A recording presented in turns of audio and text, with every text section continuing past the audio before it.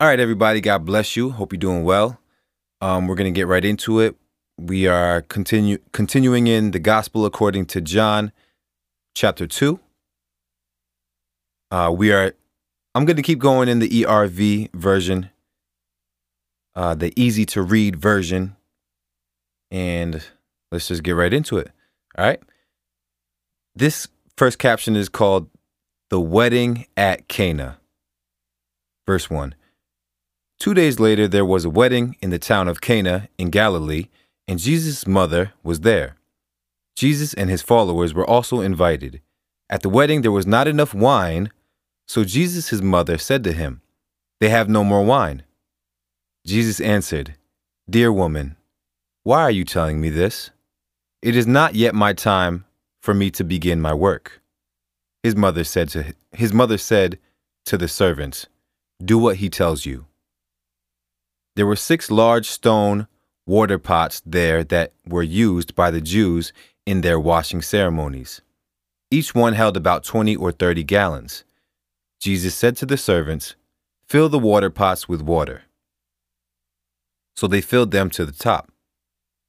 Then he said to them, "Now dip out some water and take it to the man in charge of the feast." So they did what he said. Then the man in charge tasted it, but the water had become wine.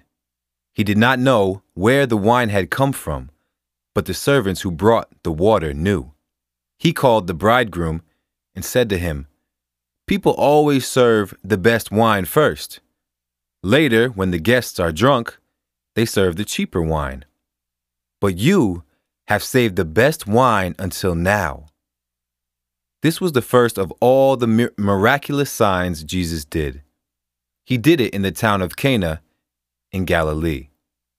By this, he showed his divine greatness, and his followers believed in him.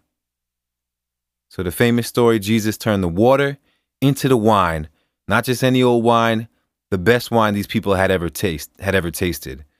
But it's interesting. At first, he questions his mom, like, "What are you saying right now? You know it's not my time yet."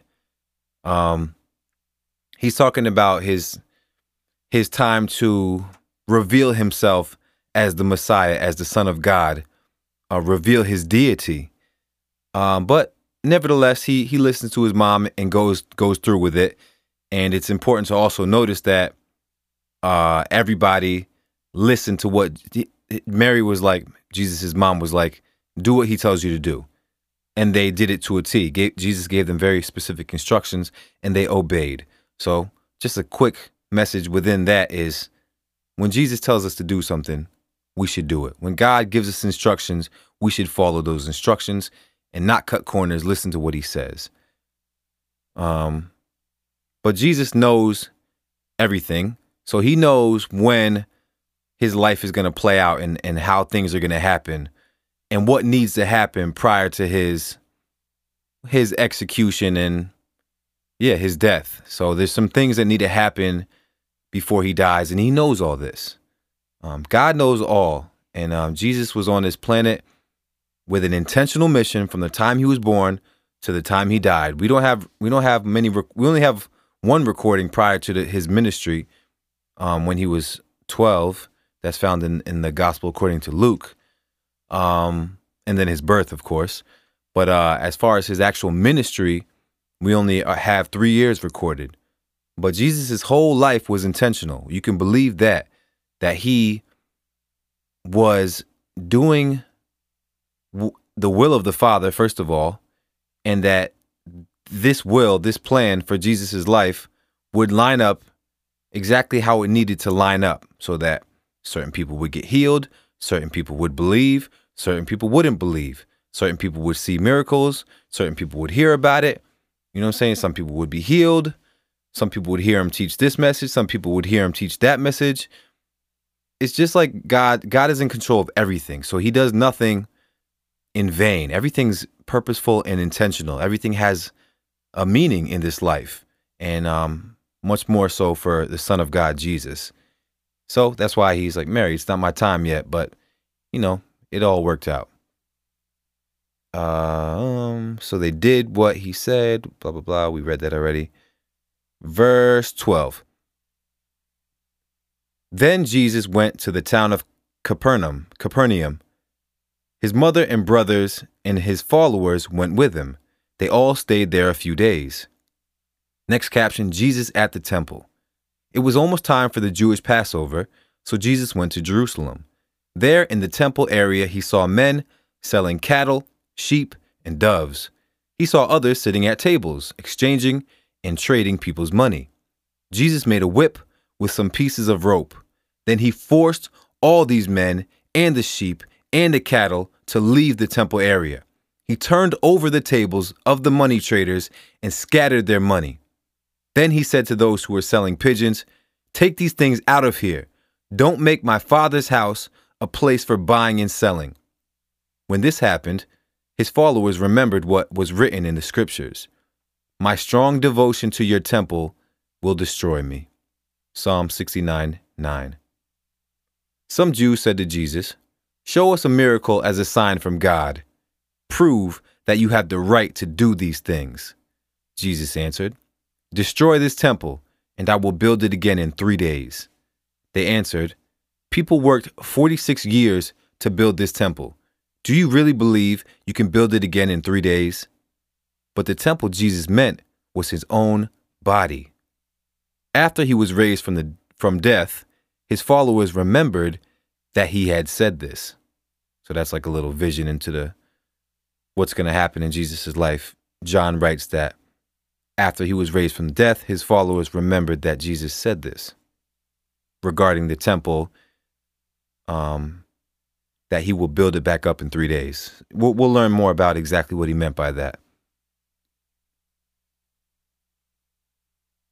So they believed the scriptures, and they believed the words Jesus said. Jesus was in Jerusalem for the Passover festival. Many people believed in him because they saw the miraculous signs he did. But Jesus did not trust them because he knew how all people think. Jesus knows how all people think. He did not need anyone to tell him what a person was like. He already knew. All right, that was very short of a chapter, but I'm actually going to end it right there. That was chapter 2. Jesus performs his first miracle with the wine, turning the water into the wine, which was a huge deal at the wedding. There's this app called The Chosen. You can also YouTube it or Google it. It's basically a series about the Gospels. It's a TV series about the Gospels. And so far they have 8 episodes, and it's the greatest depiction I've ever seen of Jesus and what life was like back then. They go into depth with character development, and it's just phenomenal. And it's all scriptural. You can like see, oh, that's from Mark. Oh, that's from the Gospel according to John. Oh, that happened in the Gospel according to Luke. And the acting is phenomenal, and it's a incredible show. Incredible show. Never for Me has a show. It's called The Chosen. Look that up for sure. Watch it with kids. Watch it with your kids. It's for all ages. Like, Never has a show with zero vulgarity. So far, no violence, no swearing. This show is so good. And I want to say in the first episode, I cried twice. And I don't cry a lot. I cry more these days. Good tears. But I cried in the first episode twice. Man, I couldn't even hold it back. Couldn't even hold it back. So The Chosen. Definitely check that out. What I was getting at is that they have a scene where Jesus turns the water into the wine at the wedding. And it's a huge deal because think about the circumstances. If you're at a wedding and all of the wine runs out, that's going to make the host look bad. So the family of, I believe it was the bride, was like distraught because the wine had run out, and they're the ones who are catering to this wedding. So it was a big deal. Like, you know, everybody's having a good time. They're trying to be good hosts. It wasn't so much about the drinking. They're trying to be good hosts and make sure everybody was filled and had a good time. And so Mary was like, I got you, Jesus, do something about it. And Jesus In another gospel in another translation, Jesus says, "Woman, what does this have to do with me?" Which is just sounds wild. The emphasis right there is mine, but that's how I read it. He's like, woman, talking to his mom, Mary. He's like, woman, what does this have to do with me? But thinks better of it, and he obeys his mother, and he blesses this entire wedding feast, and he performs his first miracle, and many believed, especially his disciples. Because at this point, we remember from John 1, the first chapter, John the Baptist told his followers to go follow Jesus. So by John the Baptist's words, these followers were accepting that Jesus was the Messiah. But now they saw him do this miracle, and they're like, and well, at least the narrator says that this is what caused them to believe. So interesting to think of. What else happened in this chapter? He's already this chapter is already speaking on Jesus' death. We're only in chapter 2. Jesus says, "Destroy this temple, and I will build it again in 3 days."